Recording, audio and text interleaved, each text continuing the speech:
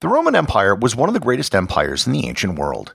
It left us a host of languages based on Latin, as well as many cultural institutions that still exist. While the Roman Empire is gone, when exactly did it cease to exist? Learn more about exactly when the Roman Empire fell, and if such a thing even makes sense, on this episode of Everything Everywhere Daily.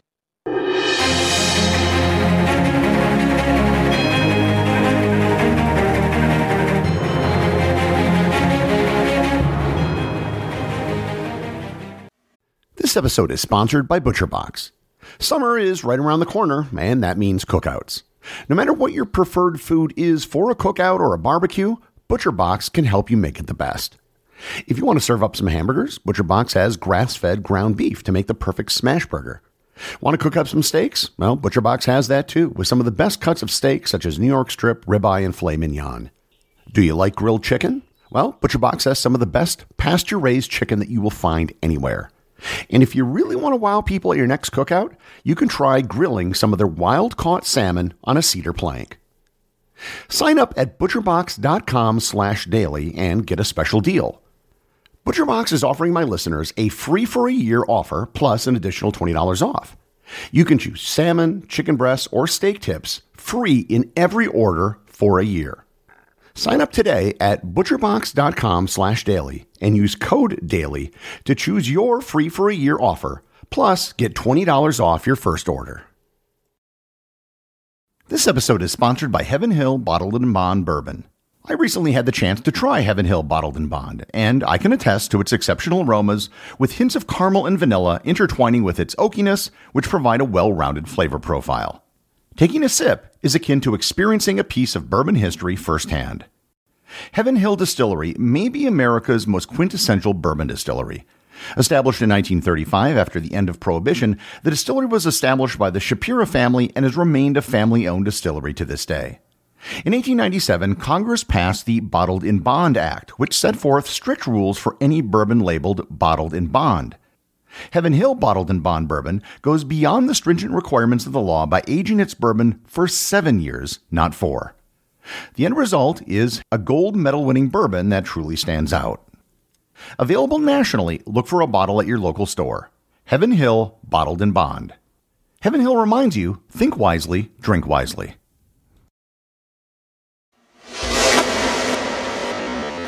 The idea of the, quote, fall of the Roman Empire was popularized by the British historian Edward Gibbon when, in the late 18th century, he published his popular 6-volume book titled The History of the Decline of the Fall of the Roman Empire. The book is a seminal work that begins the story of the decline of the empire with the Emperor Commodus, the son of Emperor Marcus Aurelius, who was famously portrayed in the movie Gladiator. Gibbon outlines many different causes of the decline of the empire, and there have been many other scholars over the last 250 years who have proffered their own theories as to why the empire eventually fell. These reasons include everything from the rise of Christianity to lead poisoning. The purpose of this episode isn't to go through the reasons why Rome eventually fell. These reasons include everything from the rise of Christianity to lead poisoning. The purpose of this episode isn't to go through the reasons why Rome eventually fell. That is a much larger topic that would command its own episode, and a subject that could probably be enough for a multi-hour series on the topic. Instead, I want to focus on a much simpler question. When did the Roman Empire fall? If you type that literal question into Google, it will return an exact date. The date, which I will get to in a bit, is usually the date that's given in most textbooks and history courses. The problem is that the fall of Rome isn't that cut and dry. There are some empires in history that did end quite abruptly. For example, Nazi Germany had a definitive end. Hitler died on April 30th, 1945, and then on May 7th, the German government officially surrendered unconditionally, and Nazi Germany was no more. On December 25th, 1991, the Soviet Union officially ceased to exist. It was legally dissolved, and on that date, the Soviet hammer and sickle was lowered over the Kremlin, and the Russian tricolor was raised. And that was that. In both cases, the lead-up to the fall was a process that took years, but the end itself was a very definitive point in time. The collapse of Rome was not like that. If there were newspapers back then, at no time would there have been a headline that read, Roman Empire Falls. Actually, there may have been one date, but I'll get to that in a bit as well. The fall of the Roman Empire was more like the fall of the British Empire. The British once had a vast empire that they directly controlled. Over time, bits and pieces began to splinter and change. Some colonies, as in the Americas, had a revolution and became totally independent. Others were granted dominion status before becoming independent. Some became independent but kept the British monarch as the head of their state. Today, Britain still has a bunch of tiny islands all over the world, and there are still over a dozen countries that have King Charles as their head of state. It's hard to put a finger on when Britain stopped being an empire, or if it ever even did.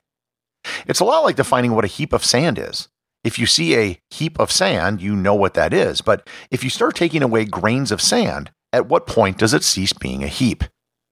With that, I want to go over some of the dates which have been proposed for when the Roman Empire ended. And the first date that I would propose is January 17th, 395. The Roman Empire was split into two by the Emperor Diocletian, and then it was merged again under Constantine, and then it was split again. The final split between East and West took place in 395 with the death of Emperor Theodosius I. After Theodosius, there was no longer a single Roman Empire. There were now Roman empires, plural. Everyone who lived in either the East or the West considered themselves Roman and believed that they lived in the Roman Empire. So no one then would have thought that the empire had fallen, even though in hindsight we can see that the empire had passed a significant turning point. The next date that I would propose would be 455. This was the year that the Vandals sacked Rome. The administrative capital of the Western Empire had moved to the city of Ravenna 50 years earlier, but Rome was still the birthplace and heart of the empire. The Visigoths had previously sacked Rome in 410, but the 455 sack was considered much worse. They knocked down all of the aqueducts going into the city and stole many of the cultural treasures inside. The damage was so great that the modern term vandalism comes from the Vandals' sack of Rome. The sack of Rome showed that Rome was no longer the great military power that it once was. Such a thing was inconceivable several centuries earlier. Now, Rome was no longer a great empire, but rather just one player among many in Europe. The next date is the one that's most commonly given for the fall of the empire, September 4th, 476. That was the date that the last Western Roman emperor, the 11-year-old Romulus Augustulus, was deposed. By 476, there really wasn't much of a Western empire left. It consisted mostly of the Italian peninsula and land on the other side of the Adriatic Sea in what is today Croatia. Romulus Augustulus was deposed by the Germanic king Odoacer. Odoacer did not take the title of emperor for himself. He considered himself to be the king of Italy. However, everyone still considered themselves Roman, and Odoacer ruled with the consent of the Roman Senate, which was the defining characteristic of every previous Roman emperor. Odoacer even collected the imperial regalia and sent it to the Eastern Emperor in Constantinople, which was a move that acknowledged that he ruled under the authority of the Roman emperor. People in the empire had gotten used to some guy overthrowing some other guy to become emperor.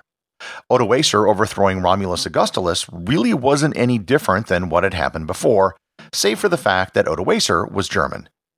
You can definitively say that 476 was the end of Roman emperors in the West, sort of, and you could say that you can't have an empire without an emperor. However, it still leaves the oh-so-slight problem that everything was going along just swimmingly in the eastern half of the empire, centered around Constantinople. To be sure, the Roman Empire was different and smaller and not based in Rome, but its direct continuation was still going strong after 476. The next date you could use is 565, which marks the death of Emperor Justinian. Justinian was an Eastern emperor, but he was the last one to attempt to retake the Western Empire.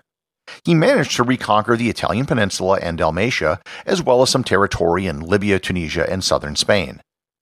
After Justinian, the Eastern Empire, which was now just the Roman Empire, stuck to the Eastern Mediterranean. Another date you could use is 603, which was the last known date that the Roman Senate passed anything. The Senate was the defining institution of Rome, dating back to when it became a republic in 509 BC. The emblematic phrase which defined Rome was Senatus Populesque Romanus, abbreviated as SPQR, and SPQR is still on the manhole covers in Rome today. The next low point was probably 636 with the Roman defeat at the Battle of Yarmouk. I've previously done an entire episode on the Battle of Yarmouk, but it was basically the battle that established the Islamic Caliphate as the power in the Middle East.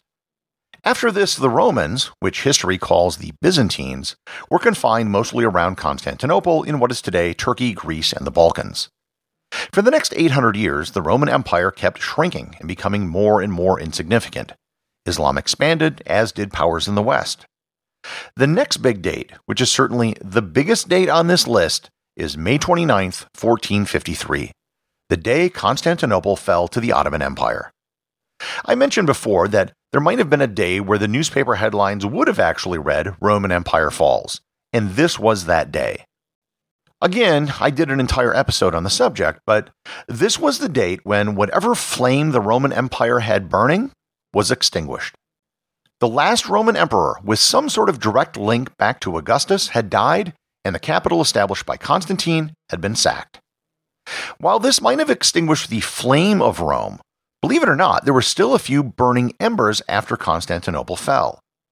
Even though Constantinople was gone, there were still parts of the empire that hadn't yet come under Ottoman control. These rump states had all the same Roman lineage as the Greater Byzantine Empire. If the fall of Constantinople was putting out the last flame, these were the small glowing sparks. The Empire of Trebizond was a small state located along the coast of the Black Sea in what is today northern Turkey and the Crimean Peninsula. The emperors of Trebizond, after the fall of Constantinople, claimed that they were now the heirs of the Roman emperors. Trebizond didn't last very long and was conquered by the Ottomans in 1461. Trebizond itself also had a successor state, the Principality of Theodoro, located on the Crimean Peninsula's southern shore, and they were conquered by the Ottomans in 1475. The very last of the Byzantine successor states, the Despotate of Epirus, located on the western coast of Greece and Albania, was conquered in 1479. With the final embers of the Eastern Roman Empire extinguished, you'd think that we might be done. However, we are not. If you remember back to my episode on the Holy Roman Empire, they claimed the mantle of the Western Roman Empire. This was also confirmed by the Pope who crowned Emperor Charlemagne and who also controlled the city of Rome. If you accept the Holy Roman Empire as the successor to the Roman Empire, then the end of the Roman Empire was in 1806. But wait, there's even more. The daughter of the last emperor, Constantine XI Palaiologos, was married to the leader of Russia.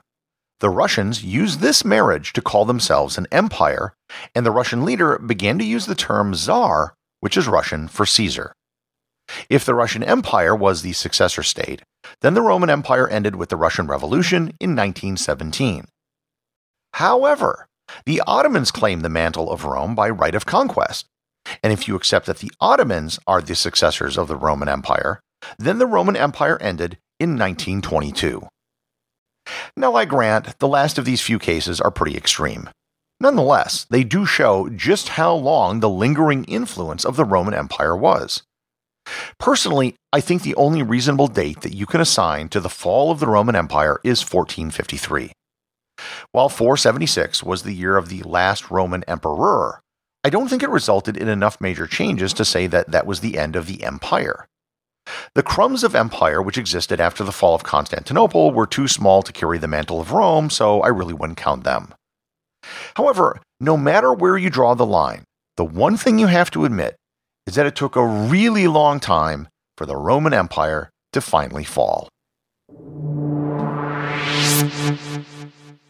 Everything Everywhere Daily is an Airwave Media podcast. The executive producer is Darcy Adams. The associate producers are Thor Thompson and Peter Bennett. Today's review comes from listener John Wood on Facebook. He writes, "Good morning, Gary. Let me just say it's great to put a face to the voice that I've been listening to for the last couple of months. I just wanted to thank you for all the hard work you do putting out the show. I'm a proud member of the Completionist Club twice. I'm actually going through your catalog again, picking out episodes I really liked and listening to them for a third time. You know, really commit them to memory. Lol. I started listening in August of 2022 and completed your entire back catalog by the end of September. I'm a truck driver and regularly listen to your show for 10 to 14 hours a day with absolute joy. Keep up the amazing work, Gary. Whether you know it or not, you're making the world a better place. From all the curious people out in the world, thank you. Hopefully, I'll be listening someday and hear you read this message. I hope you have a wonderful day." Thanks, John. It appears that there is a growing community of truck drivers that listen to this show. And as such, I think it's time to formally announce the establishment of TDU, Truck Driver University. As the Chancellor of TDU, I would like to welcome you to the inaugural class. TDU is the only online university that lets you learn as you drive. If you know of any potential TDU students, just send them to their favorite podcast app for matriculation. Remember, if you leave a review or send me a boostagram, you too can have it read on the show.